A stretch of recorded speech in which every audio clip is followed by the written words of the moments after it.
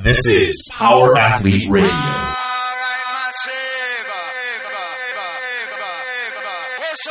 With your hosts, Denny K, Professor Booty, and the Luke Summers.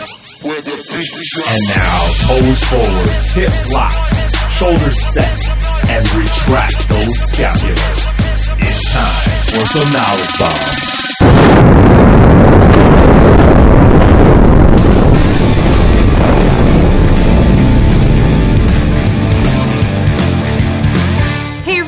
Thanks for tuning into Power Athlete Radio. This week, Tex and Luke answer your questions direct from Instagram. You'll find yourself entertained by the rapid-fire responses to some inquiries and informed by the more dense training conundrums.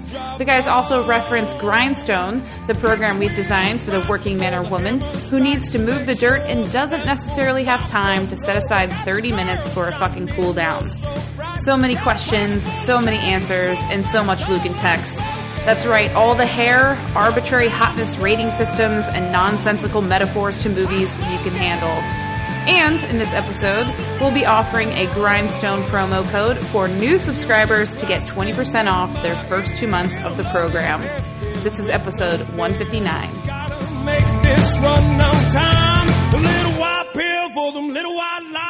Power Athlete Nation, what is up? You got Luke here and Tex in the same office. Tex took vacation from D.C., actually moved out of D.C., moved to Texas, left Texas, and is now living in California for an undetermined period of time. Until the job is done. And John is nowhere to be found. He's off the grid. We don't even know where he's at. True story is John's at Dr. Two Fingers, Dr. Bueller's office as we speak, so he's in Salt Lake City, so it's just me and Tex. Your two, we call it biscuits and gravy or bacon and eggs, as you might call it. Gravy train with biscuit wheels. But we're here to field some questions. We posted up a little inquiry on Instagram, and we got a good response, something like 30 or so questions. We're going to do our best to barrel forward and get to as many as we can, but that's probably not going to happen. So don't worry, there's going to be plenty more of these suckers as we move forward. But first and foremost, I picked up Tex from the airport yesterday. We haven't talked to each other yet. We just made subtle eye contact, shared a bowl of soup, and then went to bed, and then trained this morning in silence. So, Tex, what's going on, man? Nada. Just continuing world domination in the name of Power Athlete. I drove back from D.C. I had a pit stop in Atlanta, caught up with our girl Lauren Polivka, caught a baseball game. Then I drove another 6 hours, caught up, went to New Orleans, and just kind of blew off some steam, I guess. Then finished the drive to Texas, flew to Tennessee for a seminar at CrossFit Mayhem, Froning's gym. Then from Mayhem, flew out here, and now here we are. So that's my 2 weeks. Now, what you guys need to understand about Tex is if you go to Google and you say, all right, how long does it take to drive from D.C. to Houston? I'm assuming it's going to say, 18 hours? 23 hours? 22. But Tex, Mr. fucking slow and steady, he likes to go 10 to 15 under the speed limit. Fuel economy, safety first. So it actually took him 2 months to get there. Right? More or less. But I was stopping in gym. I was shaking hands, kissing babies, just on my political trail for our mission. Of course. But, man, couple that with your little road trip with the fact that I've been all over the fucking country over the past few weeks, all over the world. Yeah, Australia, Panama, Dominican Republic. Dude, I've been crushing it. But, no, it's good to be back in action, and then I fucking take off in like 3 hours. Headed to South Dakota. So it's just been nonstop for me. But, man, I don't know. What else? What else we got? Let's just jump right into questions. All right, let's do it. No small talk. We're not that interesting. That's a good point. What do you want to do? What do you want to open with? Who do you want to talk about? Sprinting, jumping rope. All right, let's do it. So, where are we at, Tex? Watts PT. Read it.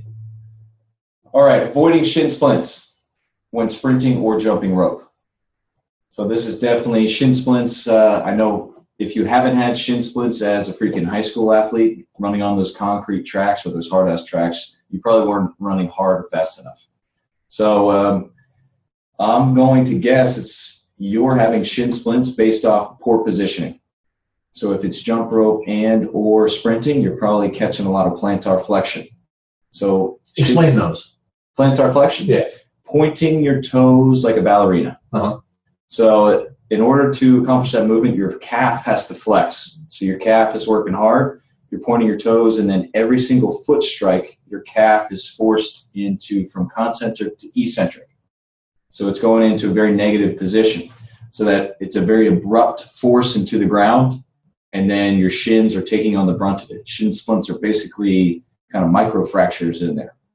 So how our solution is easy. It's going to be kind of driving home dorsiflexion. Get yourself one of our physio boards, and focusing on slow, steady position. We got Captain Morgan's, we got our skips, so very low force cocky walks, stuff to kind of bring attention to a strong tib fib versus a strong calf. Honestly, when I go to bar, I'm looking at girls' tibs fibs versus kind of anything else. I always work from the ground up, kind of, are they flat-footed? Do they have a strong arch? From there, I go to the tib fib. Then I worry about the rest of it. Like, what do you mean the rest of it? Whatever's above the knee, I don't know. I'm not concerned. So just to put it, here's a couple things in terms of like the double unders too, because I remember back in the Gen Pop days, people are always struggling with this, and it's a combination of really your ability to hold your shoulders set, minimize the amount of distance the rope travels, and minimize ground contact time as well. So if you think about this, even if you're trying to run fast, which if you're sprinting, the goal isn't to be mediocre. You're trying to run as fast as you fucking can. So if you have that pointed toe, that plantar flexion, you're also giving you have an opportunity to increase the amount of time it takes your foot to get off the ground, because those movements, you do need to hit some sort of plantar flexion to jump or extend, right? So as you drive and push yourself in a sprint or push yourself off the ground ballistically in a double under, you are plantar flexing. It's about recovering from that plantar flexion into dorsiflexion as you prepare to strike the ground. So now if you are able to strike the ground in dorsiflexion, you're also superficially minimizing ground contact time just by putting yourself in a better position, which is going to make you faster or get your feet off the fucking ground so you don't catch your toes on a rope if you're doing double unders. Am I wrong, Tex? Completely right. So the goal of sprinting, goal of jumping, any form of plyometric, I mean, we could even put jump rope as a plyo, is quick turning on and turning off of your muscles. So if you are kind of keeping plantar flexion and then flexing your calves and that hesitation, then you're going to catch yourself in a poor position when you have to make the ground contact time, no matter if it's a jump rope, or a sprint. So, and Luke called me out in training this morning. I was doing some kind of ballistic skips, and I'm tense. I'm trying as hard as I can, which is kind of the not what you want to do when you're either sprinting or skipping or jumping. So the goal would just be kind of relaxed, go to ants kind of drill with task specific. Tension to the task. And the tension and the systemic and body tension, whether it's your trunk, your shoulders, or your ankles, when do you want to be most tense through those movements? As you're striking, right? Mm-hmm. And it's kind of this selective tensioning. You know, I heard Ruiz, or I was reading one of his, this was years ago, he was on somebody's Facebook page just poetry smashing with his kinetic poetry. And he talked about like an equalizer, right? Like having an 8-band or 16-band equalizer. And if you can imagine like all those levers being modulating tension in different systems, like there's a symphony of tensioning going on through all this stuff. And your ability to do that is coordination, right? So whether it's intramuscular coordination, you got to just learn this stuff. And how do you learn this? Through repetition. But if you get too much tension, then things are going to burn out quicker, and then things are just going to get sloppy as well. Yeah, and so sprinting, that's a lot of reps. So a lot of ground contacts. Jump rope, that's a lot of ground contacts. So how we would do is kind of minimize the number of ground contacts. So we can skip. That's a broken rhythm and allow some coaching time. We could do some lunges to step-ups, and then kind of see where your default reaction to is for your foot position, like a knee up, toe up. And also on the way down from that step up, are you reaching with plantar flexion? Right. So Luke's got a great step up video out there. just kind of breaking it down. Dude, while you're here, let's just fucking film a mega step-up video. A mega primal video series, because people still don't know how to fucking launch. Yeah. It's happening. It's happening. I'll let you know my vacation schedule, and we'll fit it in between there. All right. Well, yeah, but I'm going on that too. Yeah. So I guess with that said, all right, so avoiding shin splints, you have to become proficient in dorsiflexion or recovering from your ankle extension, plantar flexion to dorsiflexion, and using that to your advantage. Be loose. And matching tension to task. So as you're floating in the air, you don't need to have that tension. It's only as you're contracting where you need to build tension. And another good test, box jump. And listen to yourself land on the box. If you can hear, you're jumping too hard. So you need ninja feet. Ninja feet. All right. And then you want to get second part of this as well? Oh, yeah, this is an easy one. Foam roll as part of pre-warm-up, warm-up, or cool down. Easy. Cool down. Huh. So foam roll, post, it's going to be kind of a lactate flush. It's going to be a recovery tool, not a warm-up tool. If anything, it'll do more damage than good in terms of your central nervous system efficiency. I know Luke hits foam roller before bed, helps him relax. Mm-hmm. Well, you don't want to do that before you expect to hit any PRs. Right. So hit it, cool down, try it. All right, where do you want to go now? I'll just move down one? Sure. All right, my man, the Grove. Best way to improve shoulder internal rotation. So I'm guessing, so how does he know he has bad shoulder internal rotation? Has he done some sort of FMS, or I just don't get it. I don't get it either. So most people are concerned with improving their external rotation. Mm-hmm. So internal rotation is, imagine hands out like Frankenstein and then try to turn your thumbs in as far as you can. Or like dumping a beer out. You would never do that. So anyway, if it was Coors Light, what if it's Budweiser? Yeah, dump that Budweiser out, Tony Fu. Well, that's a funny story for when we get some downtime. But turn your thumbs in and then focus on the position that puts your shoulder in. And ask yourself, does this feel safe? And the answer? No. That's the position cops put you in, allegedly, when they arrest you. I haven't had that. No, it is. So improving, here's how you would improve internal rotation: bench press more, put in some weight that you can't handle, and then see where your body defaults to, and that'll put you in some extreme internal rotation. But that's also, you fucking hurt yourself bench pressing. Well, here's the thing. I guess maybe my man's a little confused. Maybe he's got a jacked up shoulder and he can't even fucking get here. So what are you thinking? Just get a band. Yeah. And radio. Where is it catching? I have to see. I always have to see someone move to give them an improvement. But internally rotate your shoulders, just as we talk about dead bug. Kind of the best way to improve at dead bugs is to dead bug. Yeah, just do it more. The best way to improve your internal shoulder rotation is to internally rotate your shoulders. Yeah, so here, and then you got the whole Job series, right? That shoulder rehab exercise. Is it Job's? What is it? You know what I'm talking about? You fucking get a plate and you just kind of internal, external. That's got a name? Yeah. ISTYs, internal, external. Yeah, you just keep talking, text, I'm going to find it. There's a lot of guys that specifically work with baseball players. Yeah, Jobs, Jobes. Yeah, and Eric Cressy's got a lot on this stuff. So yeah, maybe look what pitchers do in terms of increasing their mobility and maintaining the stability through their full range of motion. Mm-hmm. So that's just I've done banded work. I've done with a plate, basically holding a kilo or 2.5 pound plate or something like that. And it's not about weight. It's just about reps and trying to every rep, try to get that inch further.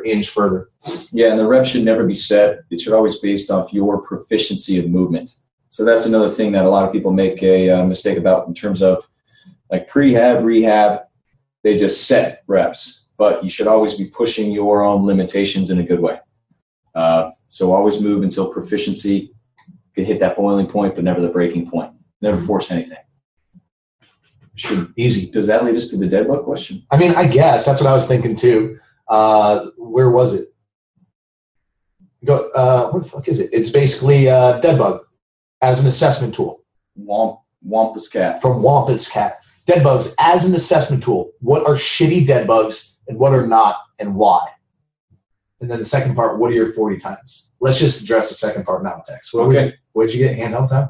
4.9 in bands, but I was racing somebody, so that was key. I didn't want to lose to my athlete. Right, and I think I got, 4.89? Probably. Yeah, that sounds about right.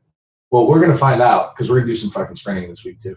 Okay. Yeah. Well, I did get my my 10-yard tested at Summer Strong, so I feel pretty good about that. I was in the top 10 for that. Nice. So what are we at? I was a 1.6 for 10 yards, which is all right. I'm trying to think the last time I would have timed a 40. I mean, I can remember the handheld 40 time in high school. I only base my times off ball coach times. Which, for the record, is when a fucking high school football coach handholds a fucking stopwatch and times you, right? Yeah, because those are legit. Yeah. I know, I remember when Ruler went to fucking work with Tom Shaw or something in Florida, she got 4.7 electronic. Dude, that chick's fast. I played softball with her, and she, like, her and then DeGrazia, another dude who trains with us, every fucking inning, they both played outfield, and they would be at the fucking dugout, ready to foot race out to, like, the fence. They're fucking insane. Insane. And your team only ran 2 outfielders. Well, here's the thing, dude. You just needed them to cover the whole space. I would have fucking played along, but this was in the middle of the bulk, right? So I couldn't waste any calories. I was up there 252. I was fucking holding a mound. Were you playing catcher? No, I was holding the mound down, dude. I'm a pitcher. And I was wearing the fucking, dude, I had to buy double XL, you know those coaches shorts, like the men's softball shorts? Oh, yeah. What do you fucking call those? The polyester deals? Yeah. Dude, I had my fucking shirt tucked in, flat bill hat forward. Those suckers up above my belly button. What was your sock situation? Dude, no shows all day. Yeah, we're playing softball. I know, but I want my legs to look cool. Which also were a fucking problem, because I'll leg out a triple, no problem, dude. I'll tell you why it's a problem, because when you slide on the fucking gravel in a men's softball league, that's how you get the fucking scraped up all the way up. And that's fucking why you wear socks. Yeah, fuck that up. Anyways, okay, so back to it. Dead bugs is an assessment tool. First off, Tex, why don't you just go ham on what you can see in a dead bug? Or what if somebody's listening to this doesn't know what a dead bug is? How would you describe it to them? Okay. Best is to put you in position, just like we gave you a reference with the Frankenstein arms for the internal rotation. Close your eyes. Take a breath. Lay on your back. If you're driving, imagine you're laying on your back with your eyes open. If you're not driving, lay down on the ground. All right, from here, press your neck into the ground and reach the top of your head through your shoulder blades. Now raise both arms to the Frankenstein neutral position. That stays on the ground. It stays on the ground. So now bring your attention to your trunk, and what I want you to do is press your spine against the ground. You can accomplish this by posteriorly tilting your hips, or if you don't know what that is, just drive your belly button down to the ground. Yeah. So think about sucking internally, and then get that lumbar, which is your low back.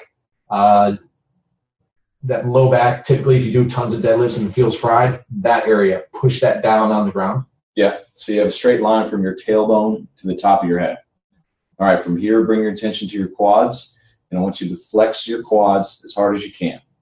Now attention at your knees. Turn your hips in so your knees are pointing towards the sky. If your knees were eyeballs, they should be cross-eyed. Suck it, Tex. Use that this weekend. People loved it. I'm sure they didn't get it.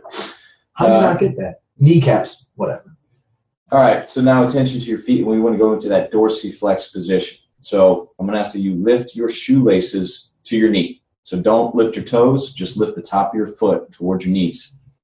From here, I want you to raise both legs to the point where your hamstring flexibility is challenged but not compromised. Compromise would be any bend in the knee.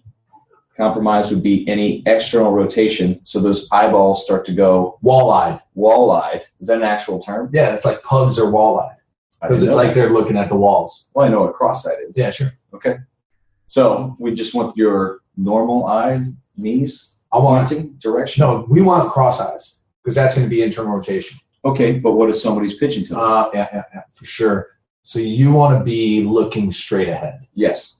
Your knee eyeballs basically want to be looking at your hands that are in Frankenstein position. Fuck, dude. That's a high five. All right, from here, you should be lower back connected to the ground, pressing the back of your neck against the ground, and your legs are straight. Mm-hmm. So this could mean that your legs are at 90 degrees. This could mean that they're at 75 degrees. But the point is we need them to be straight with your tailbone on the ground. Mm-hmm. And now that's set up a good home position. Right. Shitty. Now let's talk about some where you might feel tension. Like Joe. Joe has decent hamstring flexibility. A kid that we're training is a pitcher. Weapon X's brother. Yeah, Weapon X's brother. And so dorsiflexion's a little off, as you kind of would expect to see out of the pitcher. And then he's just got that one kind of dominant leg that he reaches with. So we got to bury that down. And then his trunk, so where you're going to feel this, you're going to feel tension in the hamstrings. That's going to be a challenge, right? You may feel some fatigue in your hip flexors as well, right? Now, you also should be really max. So going back to Ant Low, we're teaching maximal tension here without loading you with the barbell. So this is where I want tension beyond task, right? I want maximal tension through the trunk. So you should be feeling fatigue through your whole trunk. Mm-hmm. Like think about 360 degrees of pressure, right? And then you should also feel a stretch through the back of your neck as well, because you're driving that chin down and you're pulling the head through the top of the shoulders. So you're going to feel some tension through the back of that neck. So this is where, and it's a constant tug of war. Your mind is always going to want to make it easier, but the absolute savage inside is not going to let that happen. You're going to attack the tension, but not to the breaking point. Not to where you're compromising any sort of posture and position. Yeah, so there are an infinite amount of things that we can focus on here. So I'll say shitty. We'll start off with breath. Mm-hmm. So the dead bug is an opportunity for you to focus on breathing with a loaded spine. So imagine, I love to say this at seminars, that you're doing a 5-rep max. And 5-rep max, roughly 30 seconds. Mm-hmm. Well, imagine trying to hold your breath, which many people try to do in a dead bug, at a 5 RM. And I joke that it quickly turns into a 3 RM if you don't breathe, right? So this is the opportunity for you to kind of breathe through your rib cage. And as a coach, I'm looking for belly breathing. So that means that tension in their trunk, their lower back pressing to the floor, they're losing it. So we just want to see their xiphoid process, the center of their chest elevate, expand, and exhale, complete exhale, and expand.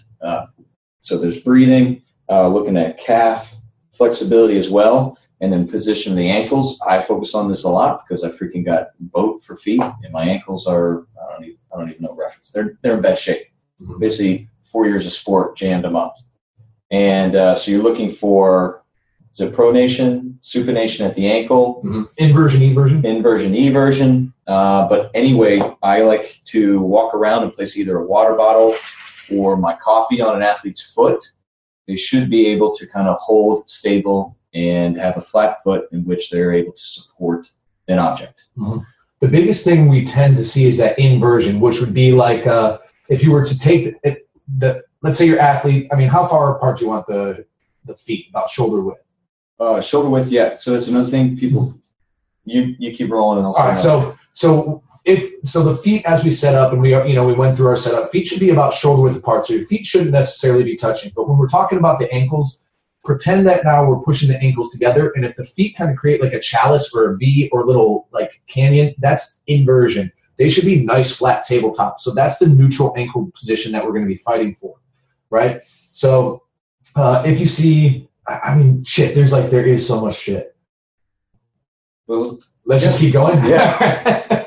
But then, if your athlete's working around hip flexors, you're going to see external rotation, right, of the leg, the whole leg. So those kneecap eyeballs tend to go wall-eyed, right? What else are we looking at?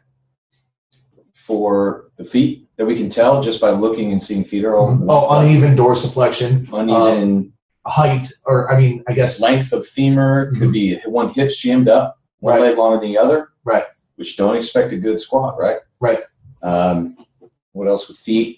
This is going to be a big one, and one of my new pet peeves is people lifting their toes for dorsiflexion versus lifting the top of their foot towards their knees for dorsiflexion. So I know this is a very stressed position, and if they lift their toes up, that's going to shut their glutes off. So very important, guys, pay attention during the dead bug. I like to feel around and kind of grab the shoe. And if I see like an active or tense big toe, just try to get them to relax that and bring their attention back to their tib fib. Because whatever stress position you put them under in a loaded spine, it will carry over to their lifts. So if we were to squat immediately after these dead bugs and they're lifting their toes, I guarantee that I'm going to see them lift up their toes during their squat, which then shuts off their glutes, which makes their squat weaker. It's a big-ass muscle. We got to use it. So just neutral dorsiflex foot without the active toe. And then when we have them squat, we want to have them grab the ground, squat, lunge, step up, everything with an active big toe, because that'll fire your glute. Now, let's barrel down to the trunk. Okay. So trunk, what we're going to tend to see is as you get into this ISO hold, we typically like to hold it as long as you can, like Tex was saying, to your boiling point, but not the breaking point, right? And you as an athlete got to want it. You as a coach have to instill that type of work ethic in your athlete, right? You have to know, I like to when we go to these seminars and we do any sort of isometrics, it's like one of the superpower you learn as a coach at the CrossFit football seminar is quitters. You know who's breaking and you know who's quitting. And even if they fake the break, I will fucking find you. And it's like Dark Knight Rises. No, Dark Knight, when the Joker comes in and is like, I know a squealer when I see him. And the man on the TV, we know. So you have to learn, get that in your coach's eye. But back to what we're going to see. So as you hold that, where your athlete's going to tend to fatigue in the trunk is you're going to see the low back as the hamstrings are being tasked and we're locked out in our knees, we're dorsiflex, nice flat foot, and we're really trying to challenge but not compromise that hamstring position. That low back's going to want to come up off the ground if you have a weak or unstable trunk. And here's where it will appear in the squat. Why the back is lifting off the ground is you're going into posterior or anterior tilt. Uh-huh. And guess what? I guarantee with their squat initiation, they're going to get that little butt flick. Yep. It's going to be a combo, just like Joe did today, man. Combo of anterior pelvic tilt and lumbar flexion, right? Or extension. Which one am I doing? Flexion. Extension. Okay. So that's what you're going to see, and that's what we're also building is the ability and familiarity with the position that we're going to hold in a back squat. So as all these things fall apart, like this is where when you load the bar on the spine, regardless if you're squatting, stepping, lunging, but typically squatting, typically hip hinging, all of these things are going to show themselves, right? Let's barrel up. Where do you want to go? I want to stick with the hips for a moment, and big fault we see in the squat is kind of a valgus knee, right? So the hamstrings are off, adductors are firing, and those knees cave in. Guess what I'm going to see in a dead bug that'll tell the tale for that to the athlete. It's going to be when we said heels are going to be in line with the shoulders. Well, guess what? When you see the heels start to drift together and they're pressing their feet together, much like gymnasts are taught, that is their adductors taking over. So they are squeezing their heels together. It's not that they're trying to, it's just where they default to. Much like in a squat, they're not trying to drive their knees in, right? But it's where they will fall to, and that's our dominance phenomenon that we talk about in almost every limiting factor blog. So that's something you'll see. And by we, Texas Hockey, it's just saying specifically him. Well, no, teamwork. Luke reads all those, right? To review them. Lullabies. Sure. So when I babysit John's kids, we're like, all right, bedtime, tell me a story. I'm like, this one's about limiting factors of plyometrics. Great, yeah, but then when you're having like normal conversations with them, they're like, this is a lever. Where do you think they learn all that stuff? But anyway, so if you see the heels drift together, I guarantee that person is going to have valgus knees on their squat. Guess how we correct that? Just make them aware, give them some signals, and I just love to say each hip stands independent of itself. And that carries over to pull-ups. We don't want them pressing their heels together on pull-ups either. It's all connected. Should we talk about arms or? Yeah, so before we get into arms, let's go just to the head position. Okay. Right, so a couple things here. So as you're going to see a few things. One, let's just go with like upper body kyphosis, right? So you got that thoracic kyphosis. Then as your athlete tries to push the back of their neck down to the ground, like, dude, I worked with Ollie this weekend. That dude can almost paint his fucking C-spine on the ground. Like, I'm nowhere close to that because I got kind of little kyphotic upper back. Joe, the pitcher that we have, he also plays a lot of fucking League of Legends, Weapon X's brothers. So he's rolled over like on the computer. You know what I mean? Yeah. So that's why he can't. Tyler's real bad because of fight. He's a fighter. Yeah. So all these, like, there's all sorts of reasons that you're going to have this kind of rounded upper back. But what you'll notice is if your athlete has that tight upper back, that kyphotic upper back, they're going to have a hard time tucking their chin down and keeping their head touched on the ground. So that's going to be, a way to help and stretch that out and build awareness of this is going to be just trying to paint that C-spine across the ground. Now, also what you will see out of that upper body is if your athlete has a stress response that includes shrugging, so elevation of shoulders, so stress gets so high, their response, their psychological, physiological reaction to stress is going to be either shoulder elevation, like a shrug. We got to get rid of that. But what I see even more of is just chin reaching. Mm-hmm. Just like you're on a pull-up bar and, just that, or you're deadlifting or you're squatting and you want it so bad that you lift your chin up. This is going to show itself in the dead bug as well. And this is a prime time opportunity to start to combat that.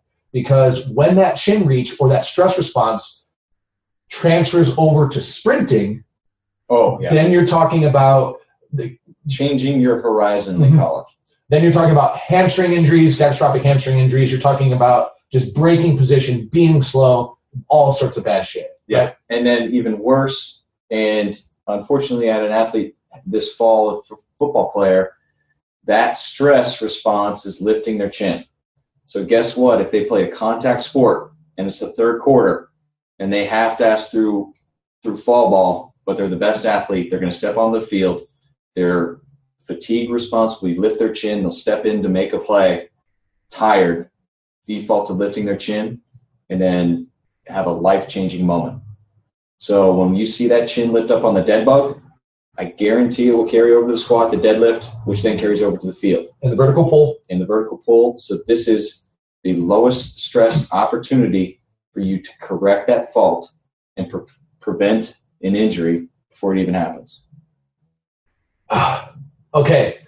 So what are shitty dead bugs? Any deviation from what we talked about. Any deviation. So an inability to hit any of those positions, an inability to consciously understand your position under the stresses, or respond to the coaching of the trained coach who's going to tell you what's wrong. Yeah. So Luke talked about going into your pain cave or finding out who's going to quit and who's actually failing. This is also going to find out who your leaders are, and they're going to be kind of aware, get their team going, rah-rah, and they're actually going to listen to your coaching cues because they're aware. So an unfortunate thing with a lot of the conditioning right now that we're seeing is people just turn the clock on and turn their mind off. They disappear up their own ass. Mm-hmm. They care more about effort instead of actually executing what their coach is asking them to do. But guess what sport is? High stress, high heart rate, you're fatigued, but you still have a specific task that you have to execute with your body. So warm up again, it's the lowest stress opportunity for them to realize awareness of posture, position, and listen to a coach's cues. Now what do you want to talk about? Do you want to talk a little grindstone? Or do you want to call it another movement? KB swings? That's pretty easy. That's what I'm thinking. Okay. All right. So hit it. All right. D-Bone out of Tampa Bay is asking us, what should the main focus through the kettlebell swing movement be? And what is considered the proper form for a kettlebell swing? Well, are we talking like 1RM kettlebell swing, inverted, underwater? 150 reps per time. Okay. So first off, what are they? RKC, right? They're like that's like the kettlebell training style, right? And like the CrossFit kettlebell guys and stuff, there's an SME course there. Now they may train it differently. And I remember a buddy of mine, Andrew, back in Naperville, he went through this whole kettlebell training sequence and taught us all sorts of fucking different kettlebell swings to add some variance and shit like that and attack different portions, to make it a more useful training tool. But when you were talking specifically about, all right, I'm following Field Strong Jack Street, Grindstone, CrossFit Football, the basics. I'm doing private programming from Tex or Luke or whoever, right? And I want to bang out some kettlebell swings. The purpose of any movement, regardless of what you call it, is what, Tex? I'll let you just roll with it. Transfer training. That's it. So that's either to another movement, as we said with the dead bug, carries over to the deadlift, squat, pull up, everything. We want our KB swings to carry over to our squat, our athletic position, our plyometrics, and it has the opportunity to do so because the most posterior dominant movement that I can even imagine. Mm-hmm. And I'm gonna weave in a thread to your transfer training and throw in a theme that we always harp on, which is posture and position, and specifically the universal athletic position, right? So we have a video out on the Seesaw Walk where Callie and I talk about the universal athletic position, throw out some lightsabers. That's not a fucking lie. But literally if you go search Movement Demo Seesaw Walk on Power Athlete HQ, you're going to see it. And when we talk about the athletic position, it's the most advantageous position to be in sport to produce, reduce force in all planes of motion and transition to any primal movement pattern, right? So that's why it's so important. And why is it important to transition to primal movement patterns? Because, Tex, what's the definition of athleticism? Oh, easy. The ability to seamlessly and effortlessly combine primal movement patterns through space to accomplish a known or a novel task.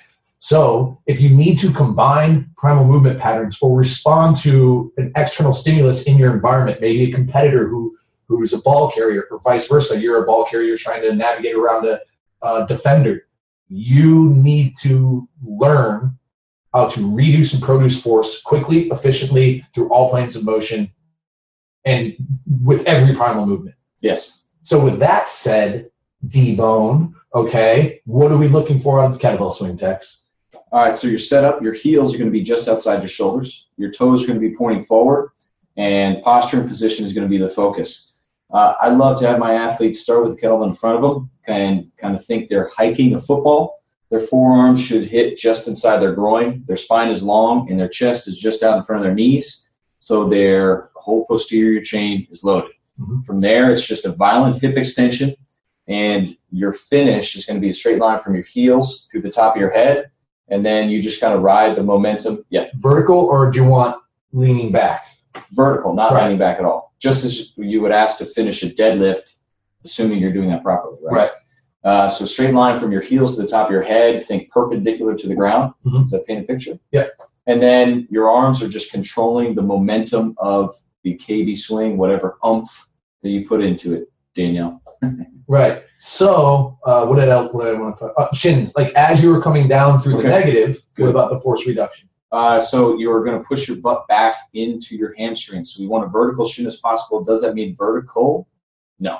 But it's going to be a dorsiflexion. Your calf is loaded. Your hamstring's loaded. And quite honestly, if we freeze frame the back swing of a KB swing in your universal athletic position, should be pretty damn close. Nailed it. Right. And a couple things that I tend to see people do, like excessive depth on the swing.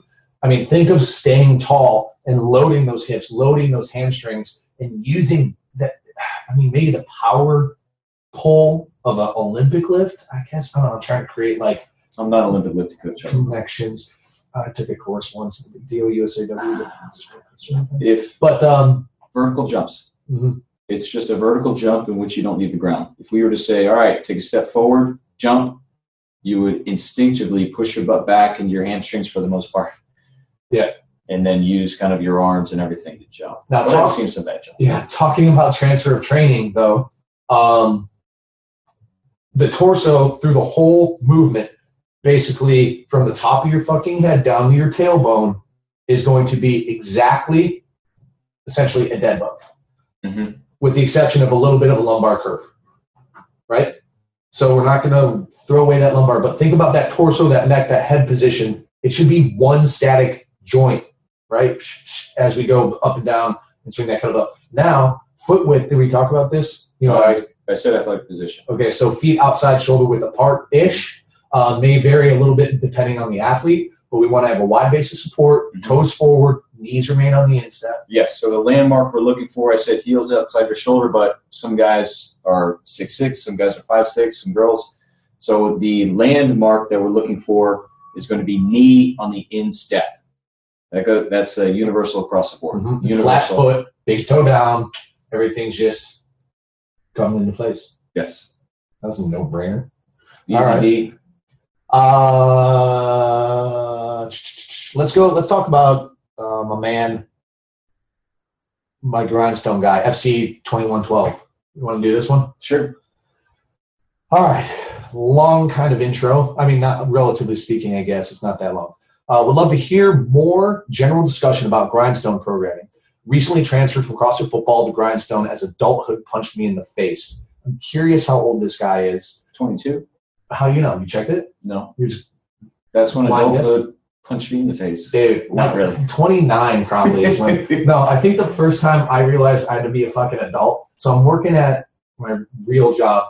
And, like sometimes it's like you go out for Tequila Tuesday, maybe you have Wine Wednesday, Margarita Thursday. Like, dude, and I came in late one day and my boss was just like, what are you doing? You smell like a bar. Like, it's a Tuesday morning. It's like Monday Night Football. And I showed up 30 minutes fucking late. And, dude, I had a man in the mirror moment. I'm like, God damn it. Like, you have a pretty good job.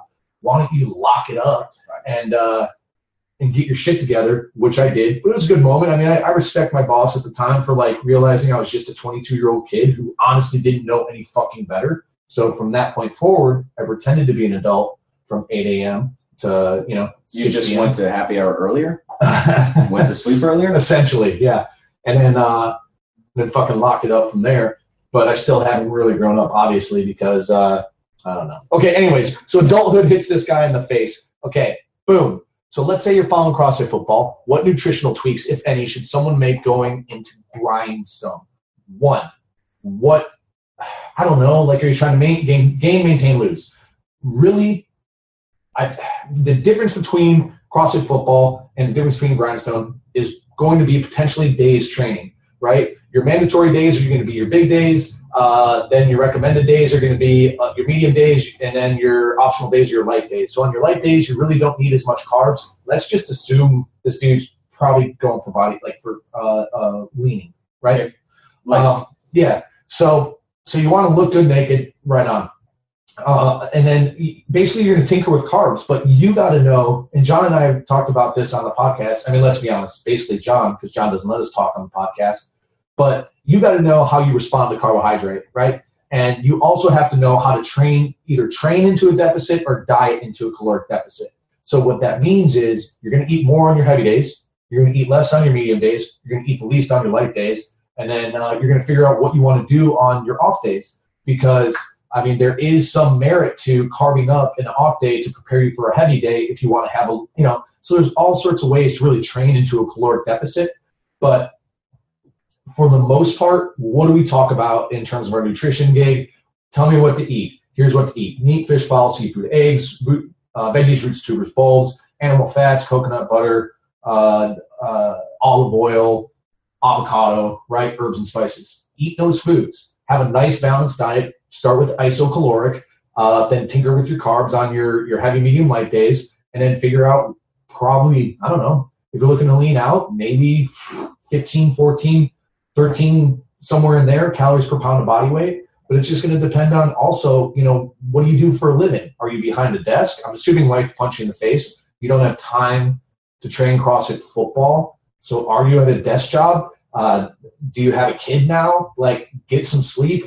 It's really, okay, so here's, I guess, what I should just say as a short answer. Okay. Nothing changes other than if you understand the theme of match your input to your training. Now, there are no light days on CrossFit Football. It's bang weights and it's Metcon. Wednesday. Wednesday and maybe Saturday. Well, Saturdays even can be soul crushing, right? But in terms of your training days are relatively similarly demanded. So you don't have to tinker with your caloric loading, but you may have to tinker here given the number of training days you have. And for those of you who don't know what grindstone is, it's essentially like a flex training program, right?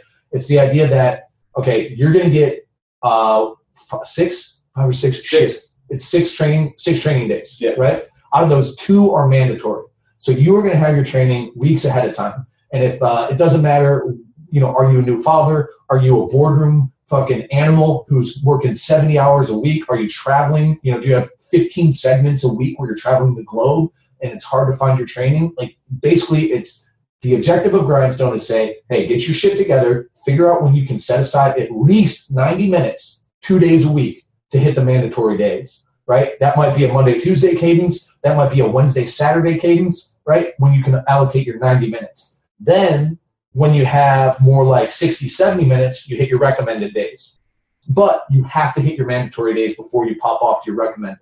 And then if you can find a half hour, 40 minutes to 60 minutes, then you hit your optional days, which are typically more like just Metcon cardio type stuff, right?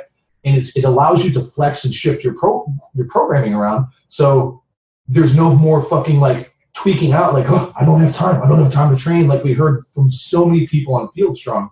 But, I forget how John put it in the program description, but it's for the person who legitimately has a time constraint. Yeah. Well, it's for 2 people, which I was going to hit the second half of this question whenever. Okay. It's for the person who has a legitimate time constraint. It doesn't mean that, I usually hit Game of Thrones on my DVR Monday night, so I can't go in and fucking train. Fuck that guy. Like, listen, I understand. Like, no one loves sitting and doing nothing and watching motion picture than me. I seriously doubt it. But Tex, you stayed at my house last night. Did we flick that little TV on? No. No, we fucking rolled out, sat around, talked current events. Right? We got it. We didn't talk at all. Remember, that's whatever. But like, we thought about current events. Yeah. So it's like, I don't know. But I just am not a fan of I don't have time.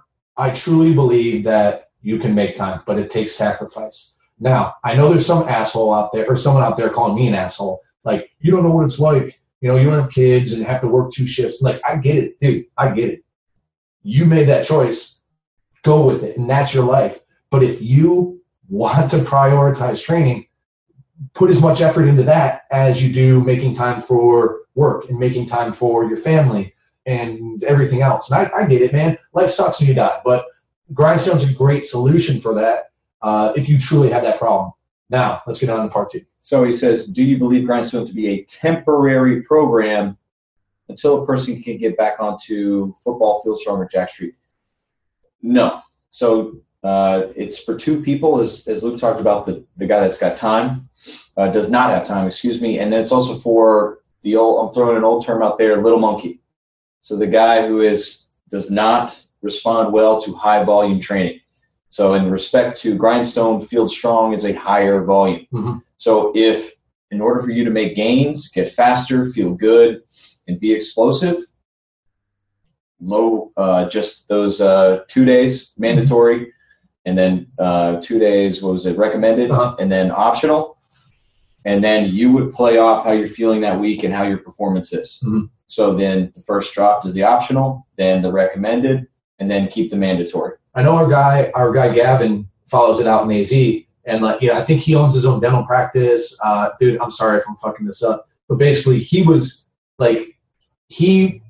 stayed on Field Strong for weeks contemplating Grindstone, and he was just struggling, man. He was making time for it too, but he was sacrificing rest and sleep and eating well and shit like that. And then he finally jumped on it, and I see him every other week or so. He'll have shitty weeks, but he's also setting PRs on it. Yeah. And for him, he's not necessarily training for anything specific. He just wants to be a badass motherfucker. And the program allows for that, but you have to be patient.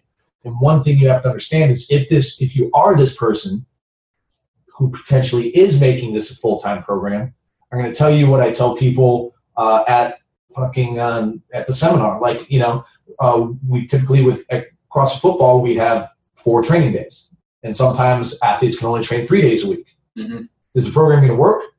Yes, but it may not have as steep as an adaptation curve, right? And if you are a little monkey, whether that's physiologically, biologically, or based off of your social setting, how much sleep you get, how much stress you take at work, how active you are throughout the day, or genetically, like I said, you just may not get the gains as quickly as somebody else who gets more in a shorter period of time. Yeah. Right.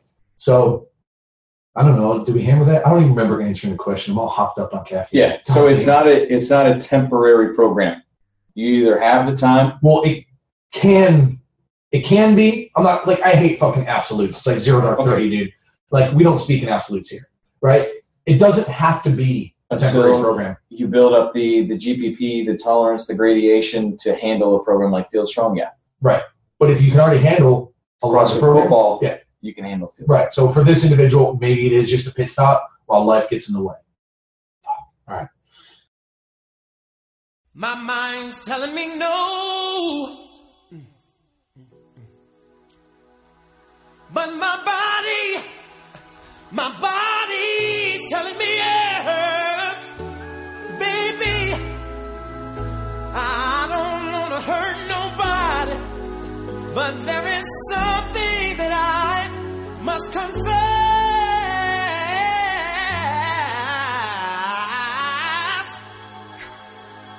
to you. I don't see nothing wrong.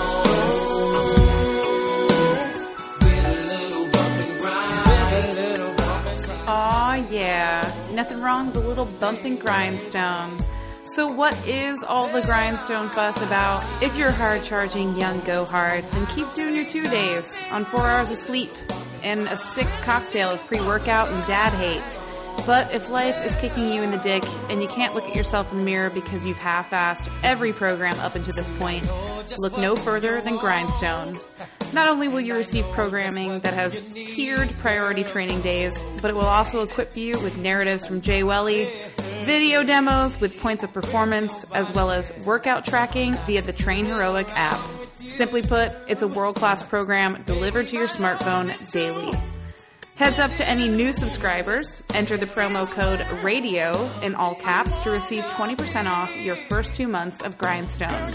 This offer is only valid through the end of June, so head over to this episode's blog post on PowerAthleteHQ.com to submit the offer code RADIO. Now back to the show. That's good. All right, what else do we got here? So, my man, FC2112, 22-year-old, just got a full-time job, maybe got married, maybe had a kid. Who knows? What else? What else is real life hitting you in the face? You're asking the wrong guy. Because you're just fucking Mr. fucking Baby Pop. Roughneck. Do you think I go where there's work. I go where there's oil. Do you think it's like I bought a house and now I got to fucking really work? Do you think it's like he got a promotion? Oh, his Xbox broke. Ooh, yeah. But wouldn't his Xbox get repaired? It's because he'd have less time? I don't know. Whatever, bro. So hopefully that answers your question. I know there's a couple other people out there that were asking about Grindstone or wanted to hear more about it, but that's the deal with that. And here's the thing, dudes. Like, I don't know. I really think it's one of the most valuable programs out there. I mean, it really is. And like that, for me, I know I use it as pit stops. I use the philosophy behind it as a pit stop. Like with all the travel and shit I've been doing, I just get I know what the recommended philosophy is, and that's what I do my 2 days a week. Like, and it sucks, but sorry, Tex, what else did you have to say? Just, it allows you the opportunity to learn something about yourself as an athlete. Something you can't learn from a genetics test or what a coach is forcing on you. You can just pose the question and then give yourself the answer of how many days? 2, 4, 6. I mean, we all want to be 6, but maybe we're just a 2. So it's a great program for that. Now, are you talking about attractiveness and you're settling for a 6? Because I'm a 10, dude. Well, dude, let me tell you, I'm doing a Washington, D.C. 10. I've been here for 1 day. It's a California 6. Oh, wait, what? Hang on. So you're claiming there's more babes in D.C. than in SoCal? No. You misunderstood. What is a 10 in D.C. is a 6 here. Yeah. So there will be, if the 10s in California go to D.C., they'd be 14s. I don't think that's on a scale of 1 to 10. Is it a 1-to-1 ratio? I don't know. Nobody does. All right, so let's barrel forward here. So my man Dylan, what is the PA Crew's top 3 go-to meals for the keto protocol? Well, Tex, I don't think you've ever done the keto. Let me tell you, if you're looking for like favorite meals, I'm just not creative enough. And Paula has been doing some isocaloric recipes. I think she has one in the hopper now. I'm going to have her do one more, and I think that gives us 6 or 7. And then she's going to do some keto stuff. So she'll give you more palatable food. But in my experience doing the keto, and Packy's doing it right now too, my girlfriend, is like if you're seeking a diet full of palatable foods with all sorts of variety, I mean, you're barking up the wrong tree. You know, you basically have your like herbs and spices at your disposal. You have some, you know, maybe like a curry at your disposal. What's it say? Oh God. So let me just tell you, like, I guess my go-to, and it's like I don't have favorites. It's like when you get into keto, it's business, right? So breakfast, you're gonna have some eggs, egg whites, probably cook those suckers up in some butter. Every meal, you're gonna have at least a cup of some sort of meat mixed veggies. I like to saute mine and have them kind of cooked up a little bit. I'm not a big salad fan, so maybe I'll saute like some spinach, mushroom, onion, red pepper, something like that. And then I have like at least a cup of that, or kale, right? Just some leafy, twiggy greens. For lunch, I'm typically doing some sort of ground beef. And what I was really geeking out on, and it wasn't on the keto, it was just on the isocaloric approach. But if I were to jump back on the keto again, organ meats, man. So I get some beef heart and some ground beef. I chop up some beef heart. I'd saute some ground beef. Right, put in some taco seasoning. I personally like the taco seasoning from Trader Joe's. It's like 79 cents. It's called Trader Joe's taco seasoning. Throw that sucker in there, like half a packet per pound, honestly, maybe a whole packet for 2, because it's quite potent, okay? And what I would do, though, is I would chop up that beef heart into little chunks, like cube them into little, like, quarter-inch chunks, right? And then you throw that beef heart in there with the ground beef, let's say a pound of ground beef and a beef heart. And then you make some taco mix, and I'd fucking eat that for lunch. I'd bring that to the office, again, with some sort of like sauteed mixed veggie, trying to get my Roy G. bib.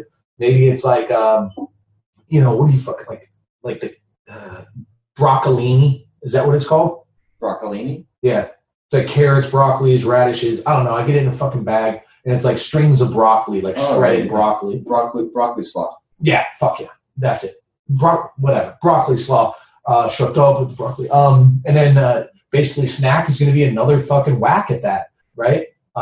And then dinner is usually a steak and veggies, you know? And I just don't have a favorite version of that. You know, I'll mix in seafood as much as I can. Like we basically do, you know, either a cod or tilapia or salmon or tuna steaks. Like we mix all this stuff in. And I basically, whatever I miss in fats, I drizzle and dress with olive oil or fucking butter. You know what I mean? And then, or coconut oil. So that's how I do it. I'm doing the exact same thing as Ashley is in terms of food. With our food prep, I just eat sweet potatoes and rice. You know what I mean? Because it's the same fucking thing. But I wish I had a better fucking answer for you. But dude, Dylan, here's my promise to you. We're going to sick Pauline, the primal queen, on some keto diets or on some keto recipes. And she's going to fucking, you know, she's going to blow your mind. You know, and I guess what I should also throw in as a favorite in terms of, because here's the thing, like you need some lean meats in here as well. So I'll do some crock pot chicken with some Winking Girl, salsa verde. I like to go hot.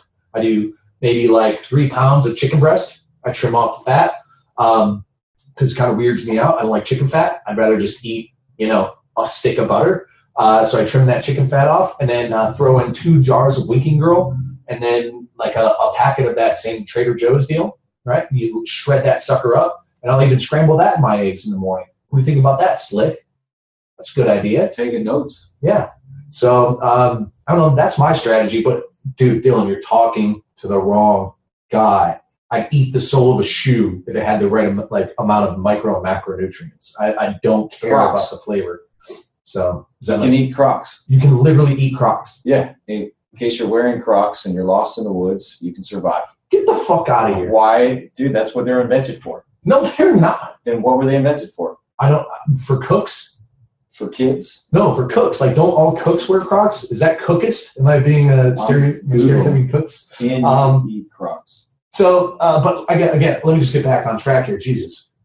We'll get Paula to put some fucking keto recipes together because Paula is like a real, like she understands that people have a picky palate like yourself, and she'll get you some yummy fucking meal prep, breakfast, lunch, dinner ideas, you know. What's great about her recipes, the isocaloric ones, is, I mean, they're bulk. So they give you like 10 to 15 servings of 400 calories, you know, and they're nice and isocaloric. I mean, it's a no-brainer. So you got to get on that if you're not already on that. So there you go. The keto. That's a rough one for me. I'm not good at the keto. It's just that, you know, I need a little carb in my life, man, or it's just dark days, and I'm already negative enough in here. I mean, we're lucky that John's still with us. The negativity I supposedly bring in here, which is just, to me, a pursuit of excellence, you know? I get it. And negative reinforcement. I know you get it because you fucking... The only thing I'm negative about is negativity, Luke. So what do we got next here? Do you want to answer John's question?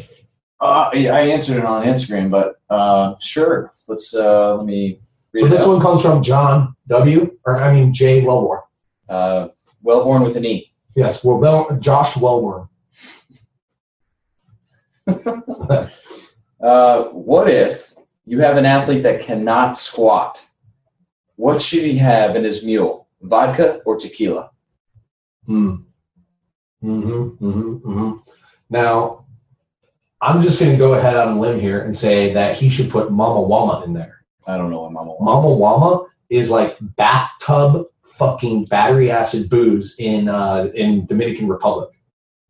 That's what we had in the DR in Punta Cana at this wedding I was at. Dude, I shit you not. So No, you shit yourself. No, not this time. But, you know, you're with your buddies. It's a celebration. They want to do a round of shots. So they pour what's local, Mama Wama. Dude, they poured us these shots. It was worse than Malort's. No. And then this fucking asshole shows us the bottle. It says display only. Oh, do not fucking drink. So what do you think we did? You drank the rest of it. Yeah, we ordered another round. So I'd say put some Mama Wama in that. You'll give that guy a swift kick in the butt, Mr. Wellburn, and maybe until he passes out on some train tracks, right? I guess so. Power or Danger Wad? Is that what? Yeah, Danger Wad.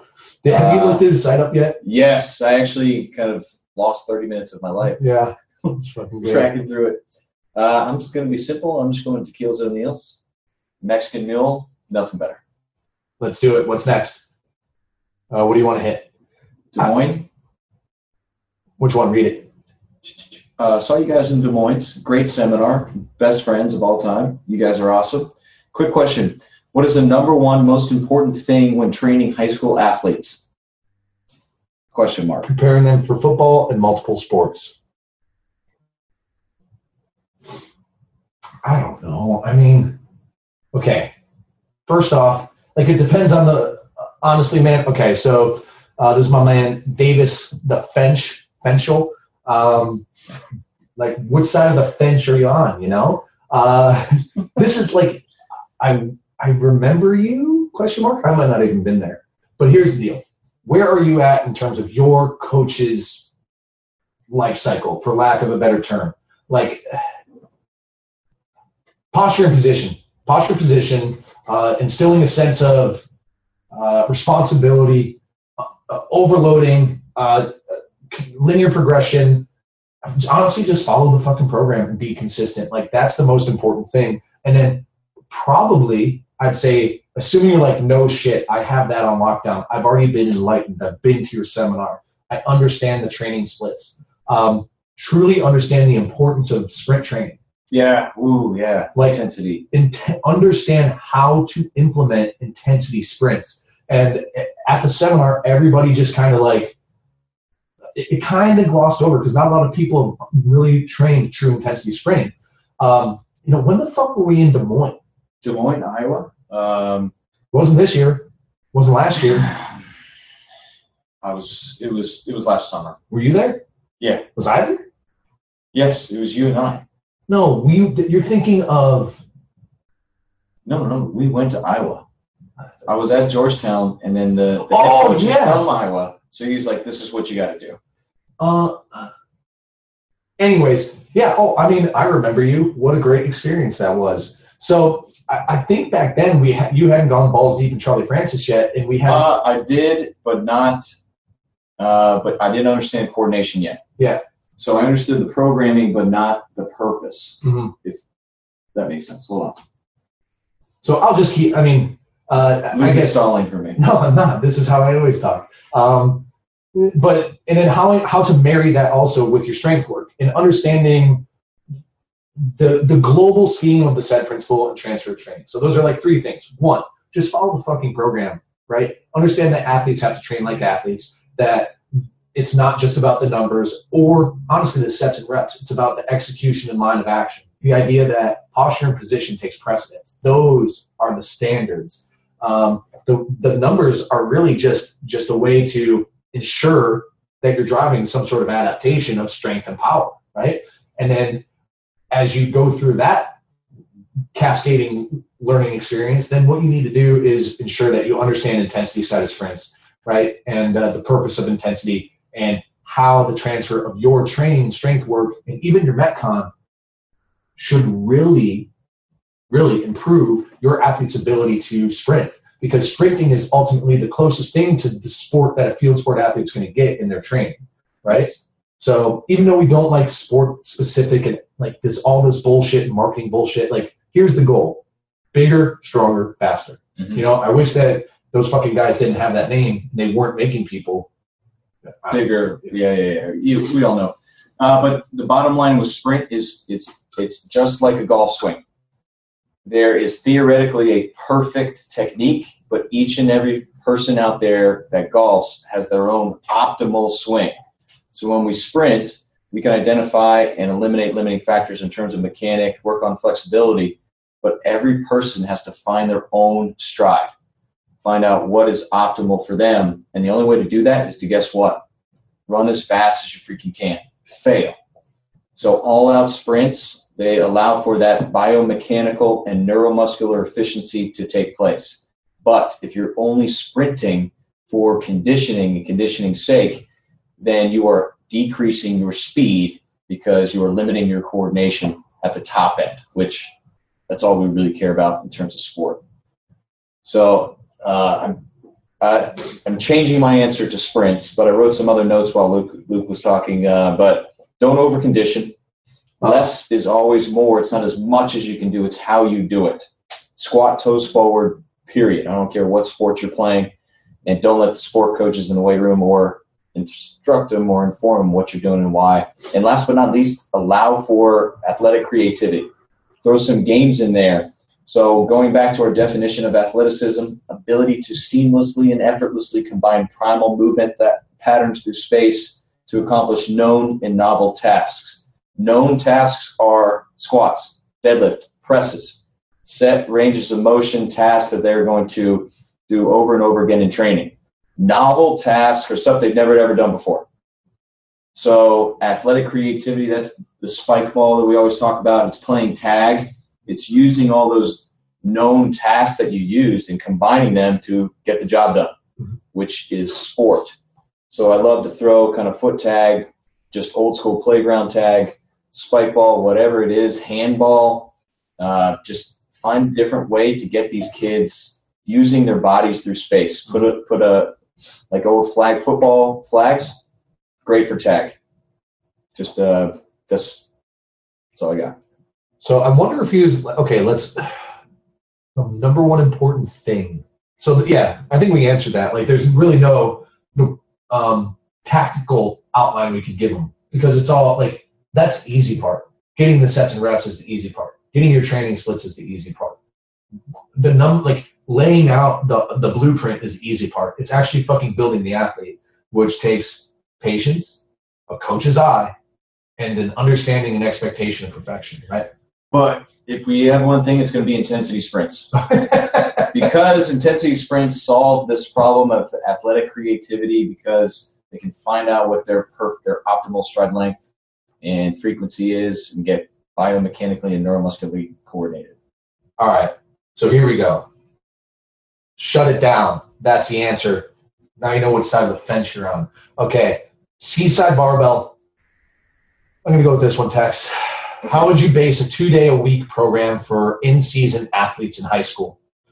I didn't even read the in-season part when we were fucking planning this.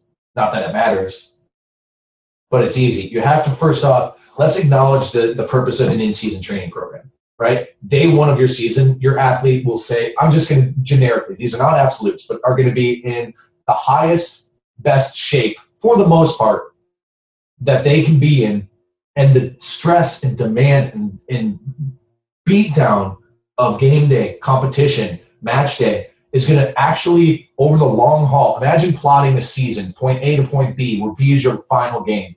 Your athlete's performance traits will all, for the most part, start to tinker down. They're not going to be as fresh as they were going into their season. That's not a shocker because they're getting their ass handed to them week after week.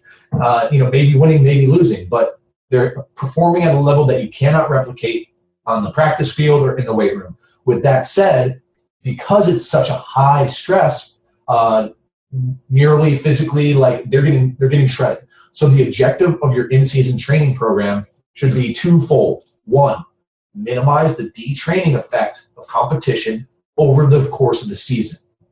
And two, continue to improve the movement quality to address any sort of injury prevention. I hate that fucking term, Tex, so help me with that. We want to keep them good movers, right? And if they're banged up, we want to fix whatever's broken. Yeah. So I guess we got to come up with a better term than injury prevention. We'll sit on that couching. But so with that said, I guess, what would it look like? Let's just say, what do you think in season? I'm trying to think back. I think we got 60 minutes at least. Well, we trained, like you could train every fucking day. Yeah. But if it were like a 2-day thing, I would do after game day would be squats and sprints, right? And then 3 days out from game day, assuming it's like football, right? 3 days out from game day, some sort of squat, pull, upper body or something like that. I don't know. Help me out. Give me more. I would alternate kind of a bench press right after game day and vertical press the second day. So they're squatting both days. We're hitting a heavy horizontal after game day and then heavy vertical press closer to game day. Why? Because it's a less load. So you could also do 2 dynamic pulls in season. So you're hitting power clean, or full power clean the day after a game, and then the day closer to a game, the training day closer to game day, it's just a power pull. So no catch, no eccentric load. Again, eccentric load causes the most stress, so we want to minimize that. So that's why we're vertical pull pressing, just doing a dynamic pull without the catch and going there. So squatting 2 days a week, pressing 2 days a week, dynamic pulls in season, kind of avoid that deadlift in season unless you got redshirt guys or kind of injured guys. And so it's push-pull every day, full body every day, and don't let up on intensity. Kind of work the rep max model in season, as much weight as they're able to execute and move that day. And let's talk about that. I'm just going to jump on football because that's what I know best. You know, you look at a football squad in high school, like a big squad's going to be 100 kids, right? Medium squad, 60, small squad, 30. So as you get to the smaller squad, you're going to have guys who are getting more training time. But let's say you're a big squad school, 100 kids on the varsity dress list. How many of those guys are playing varsity day? 30 max. Maybe, right? But maybe there's some kids getting waxed, special team pushes it out a little bit. But how many of those kids take on, would you say, enough volume to drastically affect, volume in game day to drastically affect their ability to train the next day? And let's say drastically drops their ability to hit a rep max at or around 60%. The running back. Basically, right? The running back, or if your quarterback is, if he's a running ground attack, right? Okay. Maybe a defensive player who's had the game of his life, right? Middle linebacker, running back. Right. So those guys might get a beat down. Everybody else should be able to do decent. Your starting squad should be able to lift something relatively heavy, assuming, again, there's no banged up knees, banged up hips. Somebody didn't get a hip pointer, roll an ankle or something, and play through it. I don't know. I'm just trying to think back to that. But everybody should then be able to put up a decent number. Not to mention the other fucking 70 guys who didn't play. You know, they're probably going to split time if you have a JV schedule, which they typically do. They're going to split time in JV. We had 2 JV teams because we had like 150 guys on our squad. They all wanted to be Luke Summers, Ryan Anderson, Ryan Clifford. Like, we were all-stars, bro. Okay? But if any of my fucking boys who listen to this, I mean, the only one who probably is closest maybe listens to this, he's an all-star dude. We were all studs. We were unstoppable. We were an unstoppable. To get to the question. There's a link on YouTube where you can see the state championship game or text. I won a state championship by myself. No, Owen Daniels and you also won the Super Bowl. Owen Daniels, our offensive line, and and Ryan Clifford won that fucking state championship. Those guys are beasts. But me and OD did win the Super Bowl. That is a fact. Yeah. Where was I? Those guys can lift weights. Those guys can lift weights, and they should be able to get a solid training day in the next day.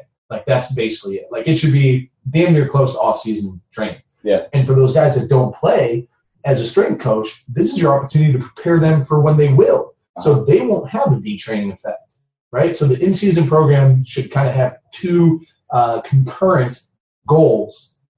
Sorry, Tex, I know you're waiting to jump in. Hit it. So I primarily worked with 2 game a week athletes. So football is clearly one. It'll never be 2. So lacrosse for 2 weeks, and we worked off the Rep Max model in season. So the day after a Saturday game, come in on Sunday to basically try to keep them from drinking, not from the kind of reason that we want to get them in after game day.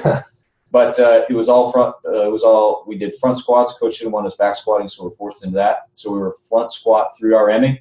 Our freshmen that didn't even touch the field, so their game day, quote unquote, was warm up, play a little freaking catch, and that was it. So I'm not going to put them on a percentage-based program, and they basically warmed up and had an active recovery day. So we had everybody on a 3RM for the front squat after game day, and so my seniors, senior midfield, first line, they played every single minute, offense, defense at the games. They would still just do as much weight as they could do for 3. My expectation of execution, though, is a hell of a lot lower than those freshmen. And I am pushing and driving those freshmen a hell of a lot harder, almost as hard as I was trying to keep them off the field when they scored a goal. The keep them back coach, right? Yeah. So it's I find the Rep Max model works best in season, but if we are working with high school athletes and you put them on a linear progression, say they're first in the fall, kind of ride that wave. That's a whole different other conversation, this linear progression in season. Mm-hmm. All right, so I think we smashed that one, right? Yeah. I'm gonna jump on this one real quick because John and I just talked about this actually. So my man Farius, F _ Arias, Fast and Furious, Compex versus Power Dot. So you may have seen and heard us working or talking about the Power Dot recently, and these are EMS. What do you got? These are EMS. What do you fucking call it? Pieces of equipment? I'm drawing a blank. Electro. Yeah, or stim. Yeah. Right. Anyways, so the difference between these two. Well, one, Compex is a great unit, and continue to use it. It's going to work out well. And we did our best to fit Compex into our training. But the difference between Compex and PowerDot is PowerDot's approach, John, to actually write the software protocols. So he's going to be writing the protocols in the software, not literally, but providing the requirements, right, on how these things should work, at what level of hertz, at what are the phases, how long, what's the duration, everything.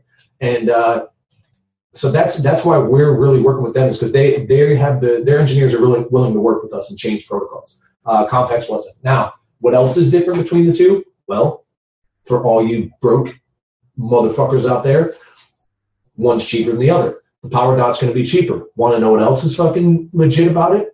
The software, you'll constantly be able to get updates because you don't have to fucking plug a handheld unit into a computer and do a firmware flash or any nerdy shit like that.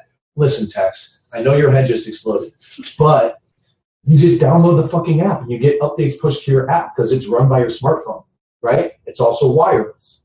So you don't have to look like, you're trying to take down a fucking aircraft when you're trying to use it on an airplane. So it's wireless. There's not the mess of wires. And it also allows you to train easier. And as we get into some jiggy shit, when we're talking about dynamic work with EMS on, it's going to be easier to move around because anybody who's done any sort of plyo upper or plyo lower stuff with the Compex knows that those wires are fucking pain in the ass. So those are primarily the difference. It's going to be a jiggy system. It's a little more affordable. Updates are going to be able to be pushed to your smartphone. You use your smartphone via Bluetooth to control the nodes. And we're excited because we get to be in the ground floor of helping out develop the actual protocols.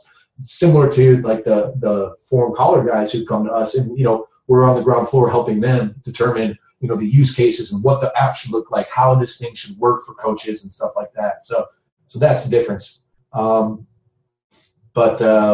Yeah, I think we smashed that, right, Tex? Yeah. Here's an easy one. I train alone and recently watched the assessment video with Matt Vincent's YouTube channel. Is there a way I can effectively assess myself? ? Look in the mirror and use your best pickup line. You're smart enough. You're strong enough. Do you have a smartphone with a camera? Okay, yeah. Fuck, man. I wonder if this. Keep talking, Tex. So that's it. Record your lifts. So we also have an opportunity on our Power Athlete forums for you to record your lifts and then post it in Fix My Lift, and then get some expert feedback. But you can also put a mirror in front of your squat racks. Luke and I were training out here doing some deep lunges, and we were staring at a mirror so we could check our lunge width, make sure we're not walking on any tight ropes. Oh, you were looking at your feet? I was just gazing into my eyes. I'm a 10. Well, I'm a DC 10, so a California 6. So it can be mirror for kind of a live feedback, and then you can film yourself from side view, front view, back view, whatever that is, and then watch. And believe me, I'm going to steal this line from Charlie Francis. If it don't look right, it don't fly right. So if part of your lift just looks awkward or weird, or there's a hitch in your giddy up, then there's something you can fix. So that's pretty easy. Now, I was telling Tex about this. Well, first off, can you assess yourself? I mean, maybe here's the thing though, like Tex was talking about with Fix Your Lift on forums, is Tex and I get to travel to multiple countries, see hundreds of people a year and fix their lifts. We've seen every variation and can kind of sum it up, and we have an extremely trained coach's eye. What may look good to you might look awfully weird to us, right? So with that said, are you a good coach? Yeah, I guess. You could theoretically assess yourself by filming. Now, like get a coach's eye deal if you want, but let me tell you about this. You got an Android, or are you like one of these prissy iPhone bobbleheads? Like, I have an iPhone. Android, which I am an Android user. I still like iPhones. Don't worry about it. Android has an app called Video Coach Delay Mirror. Get a better name. Listen, this thing isn't perfect, okay? It's not the most perfect app, but let me tell you what this thing does, okay? You can, first off, Chromecast it. If you have a Chromecast or some sort of Apple TV or whatever, you can cast it to your TV, or if you have that in your gym, which we do, or you just set this sucker up on a tripod, and you basically, it records, and it buffers, and then you set a delay. I know these are like nerdy terms, but here's what happens. You tell the camera how long you want it to delay. You set it up. You do whatever the fuck you do, whether it's a squat, a dead bug, whatever. And let's say I have a 30-second delay. I pop up from my dead bug, I walk over to that camera, and what's playing back is literally just what went down. Now, why does this matter? Why is this better than anything else? Because, I mean, honestly, it kind of is a time saver. So I don't have to sit there, fuck around, go load the fucking video, hit play, wheel back and forth on Coach's Eye. Maybe you do want to do that. But again, time is one of the most valued commodities. Like, I don't have time to train, right?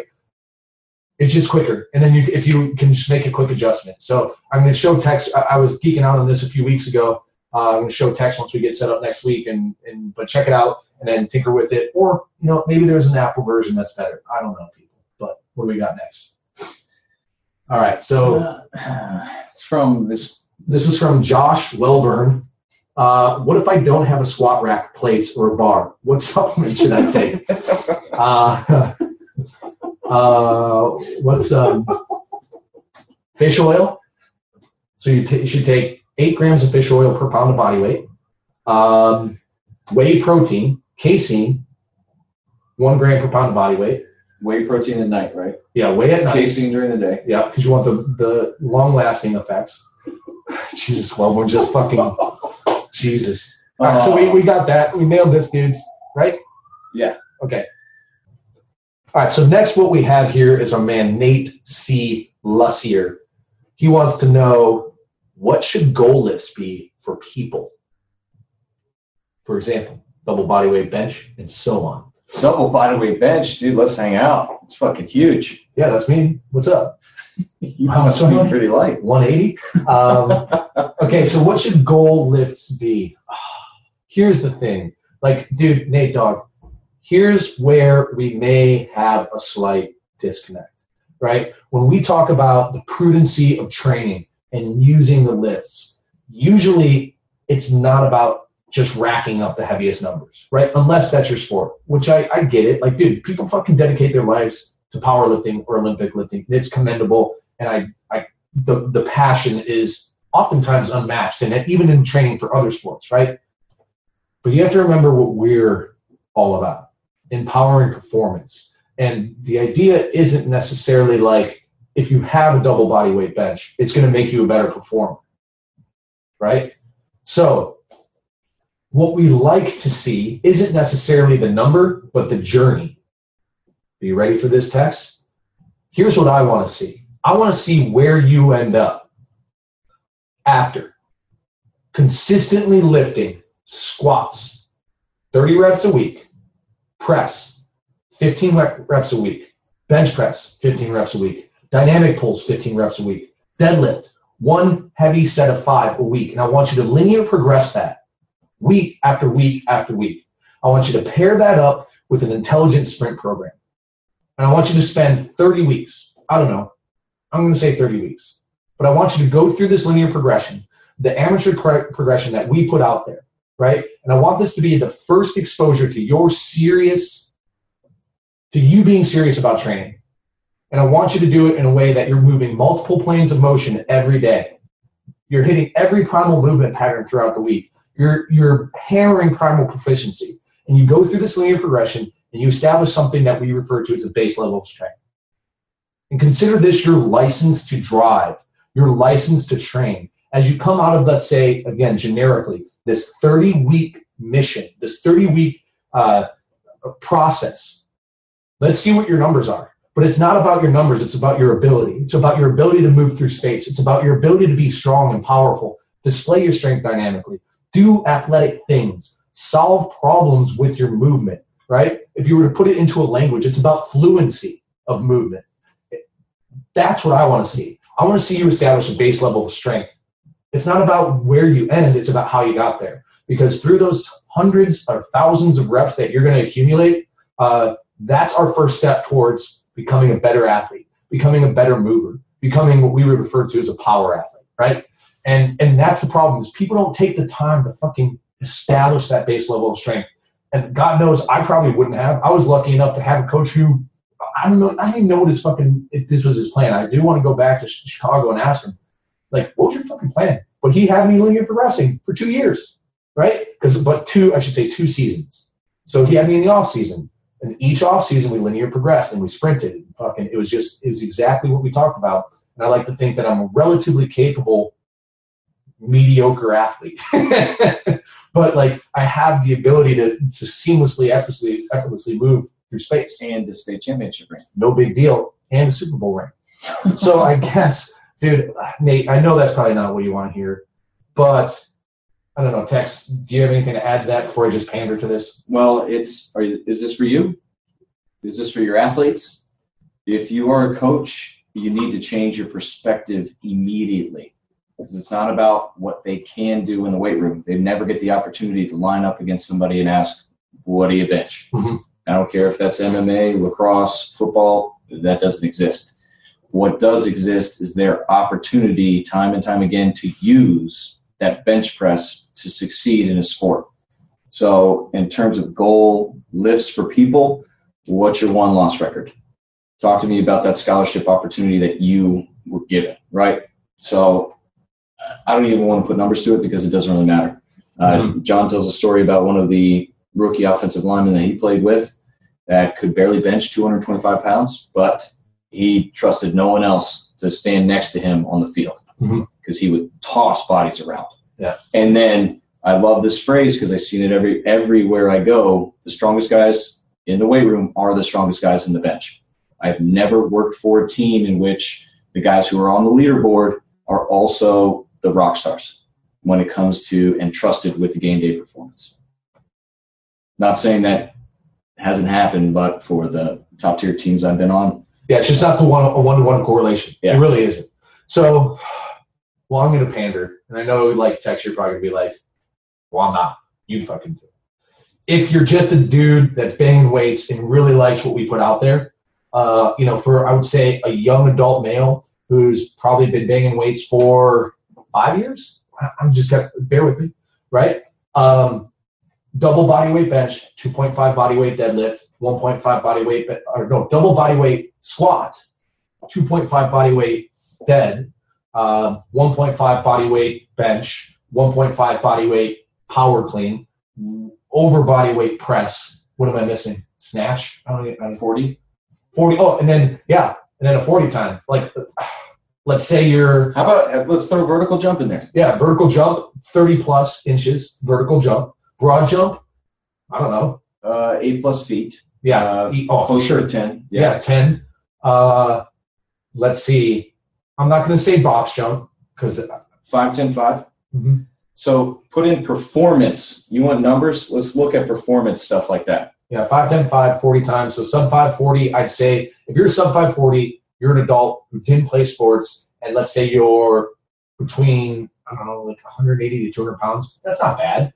Right? 5 is good. Yeah. So, and don't even limit it to kind of our power athlete approach. Maybe you row a 2K and then look to other sports or different instances to measure yourself. Uh-huh. So, I mean, infinite amount of opportunities to measure yourself. Don't limit it to the power lifts. Mm-hmm. But here would be my caveat to that. Like, those are commendable if, and only if, and this is my personal opinion, you can effortlessly execute our warm-up catalog. Yeah. How about, I'll go, let's have, what's your step up? What's your lunge to step up?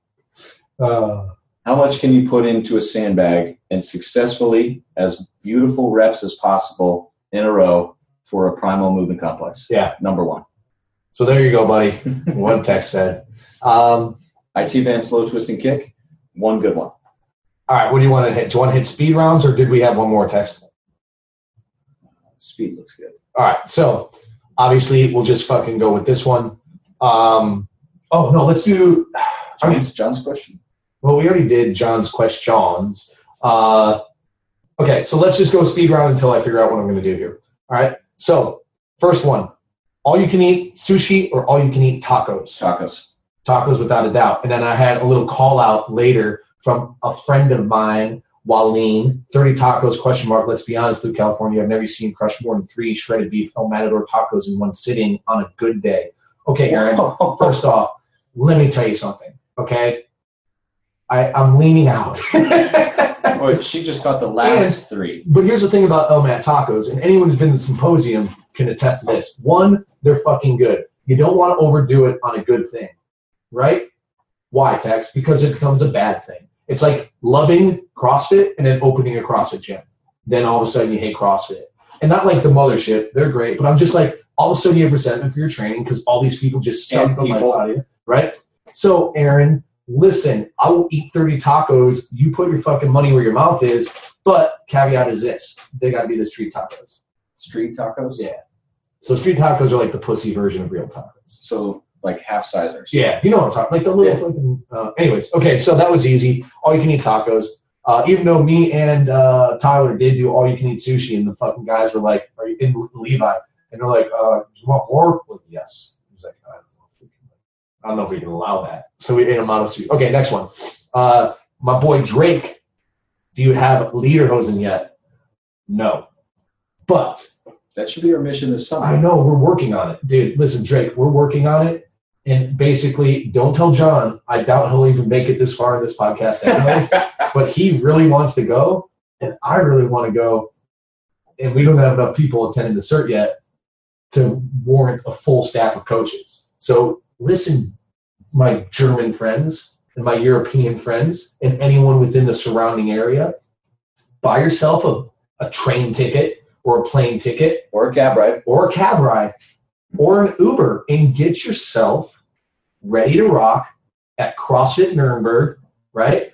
Reebok CrossFit Nuremberg. We are putting on a seminar there that is going to blow your minds. Never before seen or heard material. One time only. September 24th, I think, or 17, one of those. Anyway, so Drake, no, sadly we don't. And hopefully I get to see you there, buddy. Give you a big old hug and a kiss. Let's see, speed round. 24th. Birth Fit. Can we hang out? Maybe make a program or two. Sounds like a dare. ASL. I'm in. Let's see. When is the next Talk to Me Johnny live? Is it at Oktoberfest? First off, maybe that's the trick. Epic. Maybe we could do that. That would be amazing. But short answer is give me 30 to 60 days to get my shit together, because I was candidly, as much as I was pleased with the event and people's viewing experience live, the recorded version did not come out as was promised by my sales guy.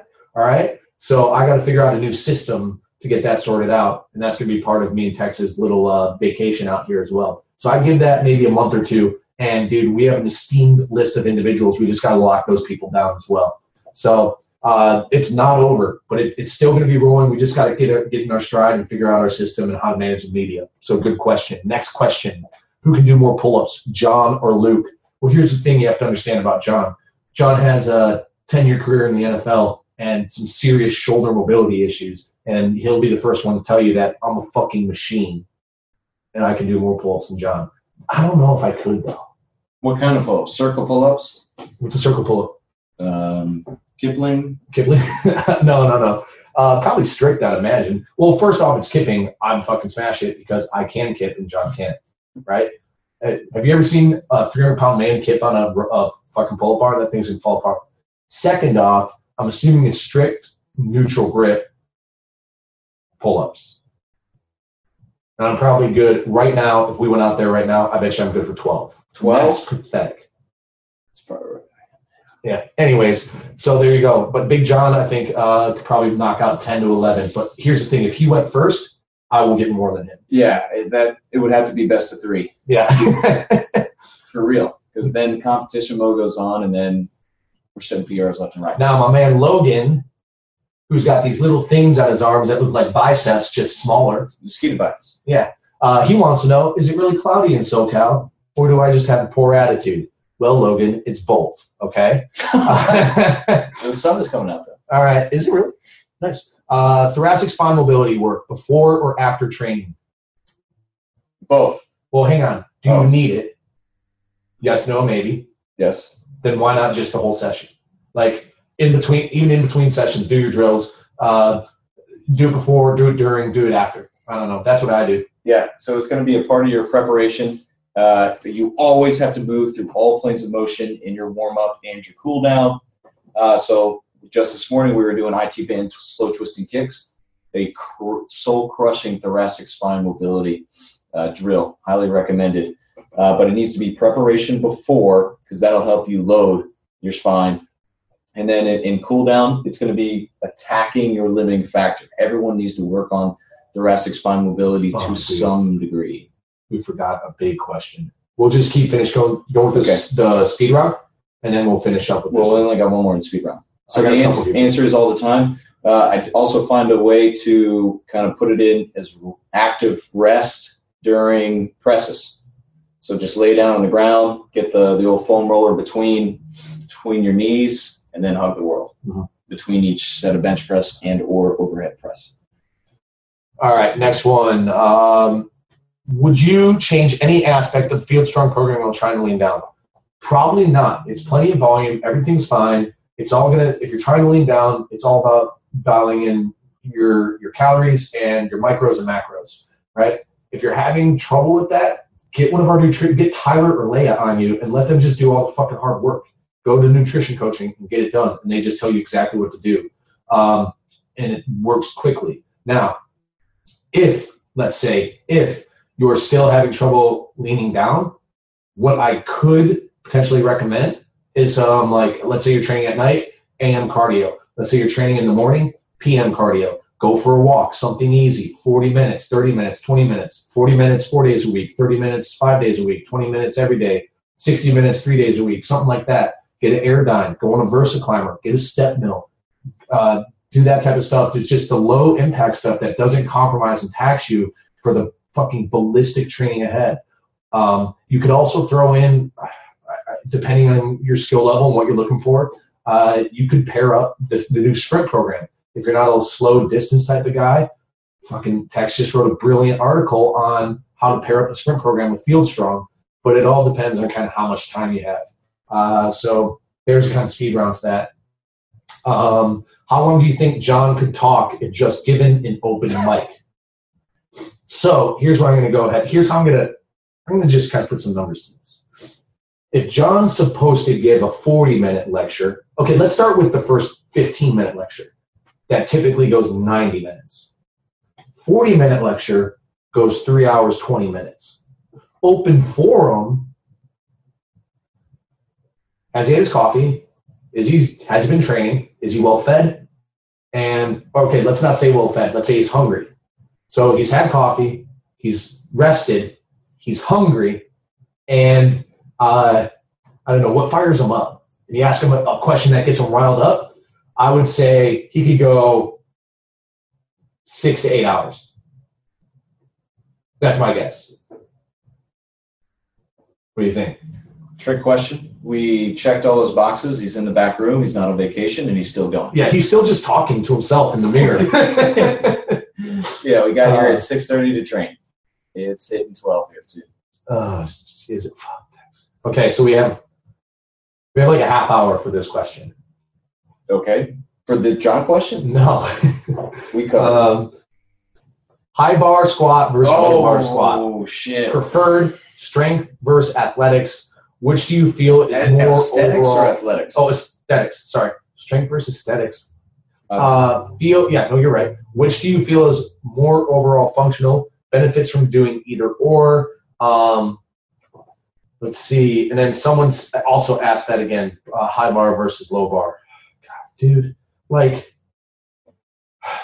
just a moment of silence. Callie, just cut for like a break here. Tex and I have to get our mind right on this. So we're gonna go do 2 shots of tequila and 20 push-ups. Fight a bear. Come back. Whatever's left, we'll. All right. So, high bar versus low bar. Define low bar. Right above your sacrum. Above your SI joint? Yeah. So a belt squat, essentially. All right, so here's the thing, man. All right, John actually went off on a little Facebook rant on this as well. So this whole thing has to – okay, so strength. Let's just assume it's strength, right?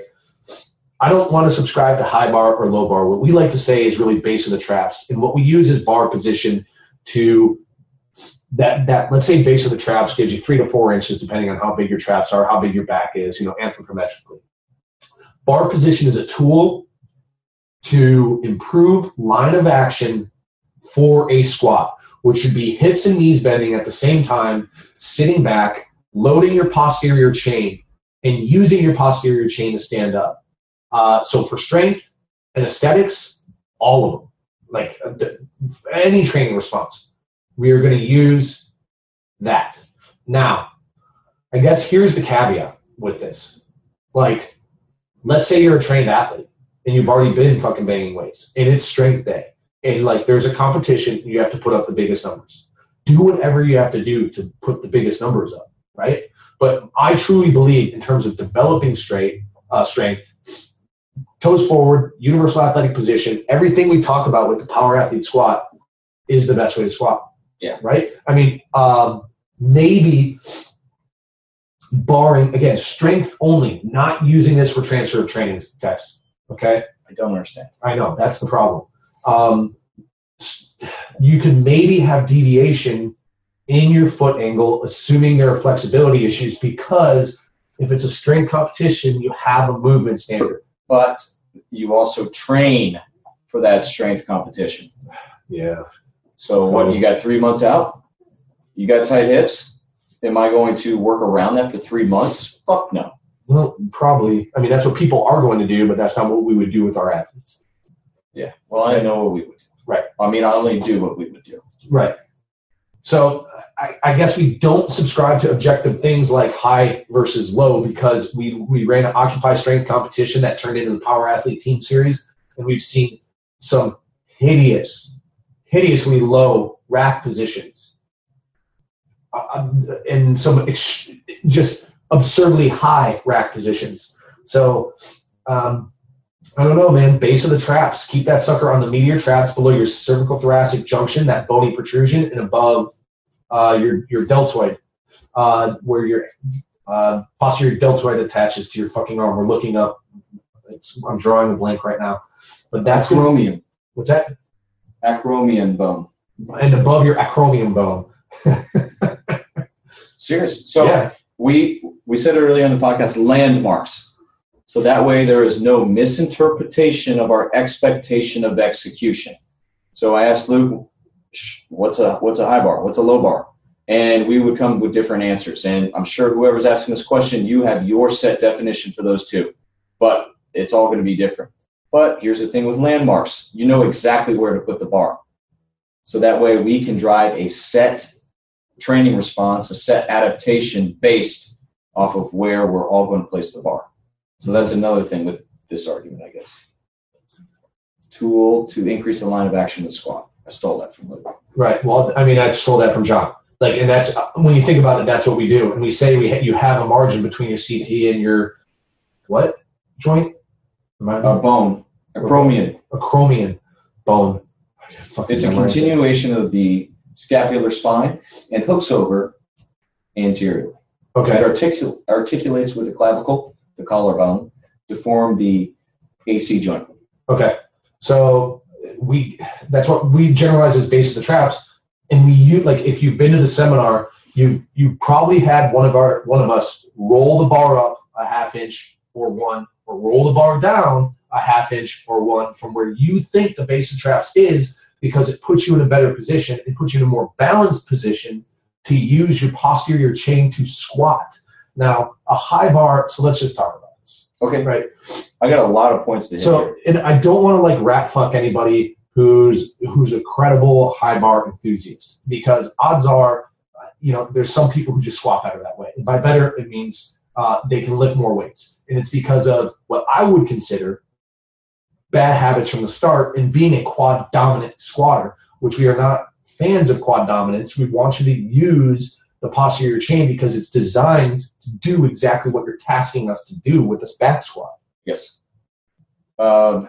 So here's something that I didn't have an issue with, but it was an overall expression by majority of the attendees at this weekend's CrossFit football seminar in CrossFit Mayhem in Cookeville, Tennessee.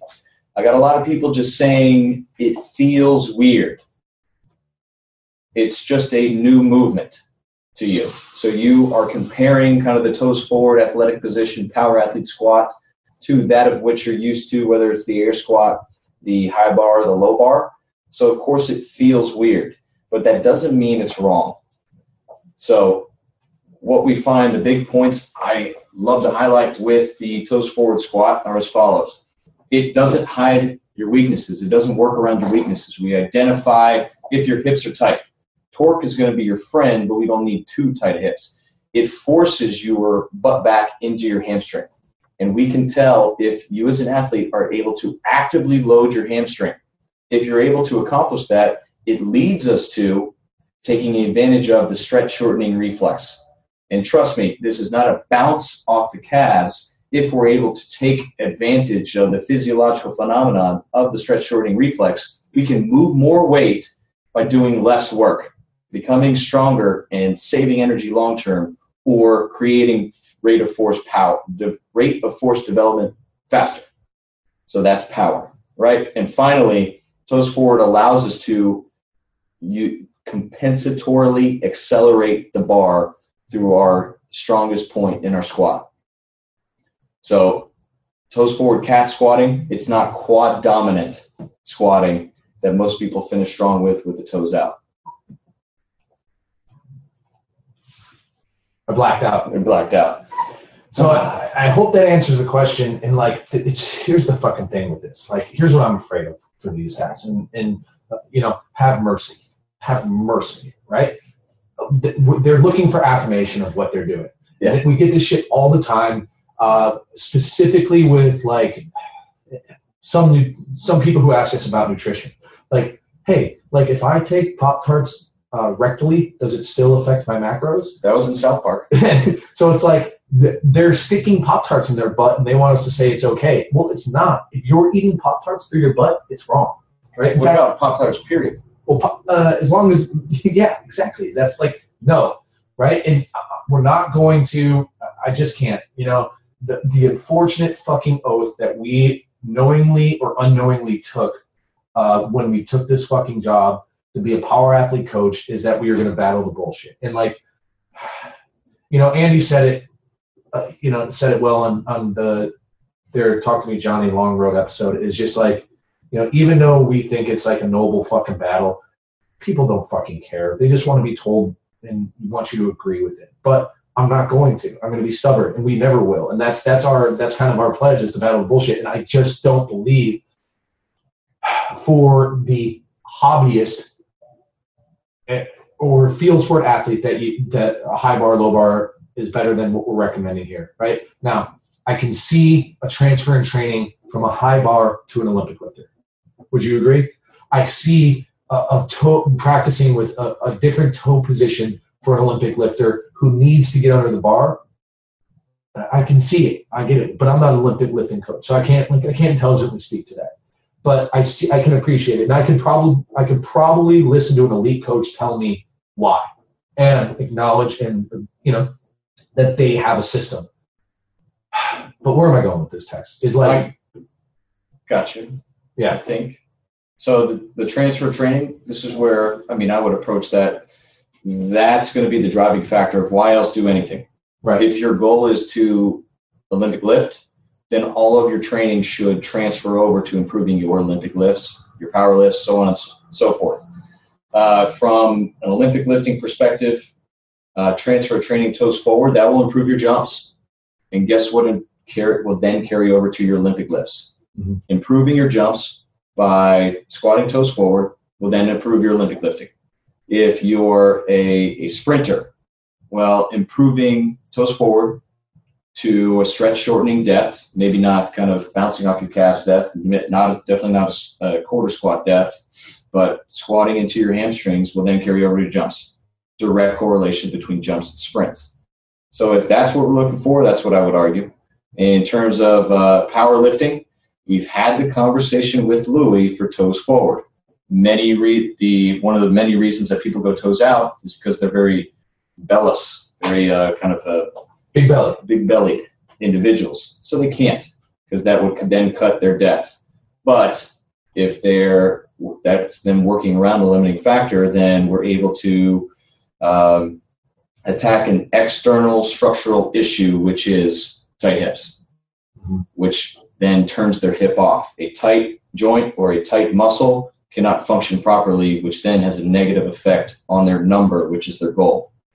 In the long term. So if we have a meet that's 3 months out, 6 months out, which realistically, big lifters, that's how long they train for these goals, not just doing one because they feel like it's 3 weeks away. So that is plenty of time to make an external structural change that will then carry over to their lifts, no matter what they're training for. Hammered it. So, mic drop. I guess the answer is neither, right? No, the answer is toes forward. Yeah. And the bar, the power athlete squat. Yeah. However you want to define it. Athletic position, bar position. Mm-hmm. We'll probably have like a half-hour fucking montage on this sucker after we get done filming everything this next couple months. All right, I think that's it, my man. Did we crush it? I know Callie chimed in late with the question. Do you want to answer it? Uh-huh. I guess we are one. All right. So Callie asks, Callie Hinsman, oh shit, there's been like 5 more fucking questions. She said, if the moon was made of cheese, would you eat it? Follow-up question. All right, man. I think we nailed it. We crushed it. Let's see. My answer is going to be yes, because my genes allow me to. I'm double lactose tolerant. Oh, are you? Very nice. Well, the answer is yes, and we would love it. We would enjoy it thoroughly. All right, peeps. Thanks for listening. If we didn't get to your question, sorry. We're just kind of running out of time here. I actually got to catch flight in about, 45 minutes. Until next time, if you're geeked out on some of the shit you talked about and you're like, what the fuck's this cert? CrossFitFootball.com/events. Check out the cert schedule. Go to one near you. You're going to see a few popping up here over the next week. Getting the rest of the year booked out. What other shameless plugs do you have, Tex? Squatting Toes Forward, get on the forums, add comments, read a transfer of training article. Oh, never pretty good. Yeah. And if you're like, ooh, this grindstone thing seems a little sassy, why don't you go ahead and head to pahq.co/G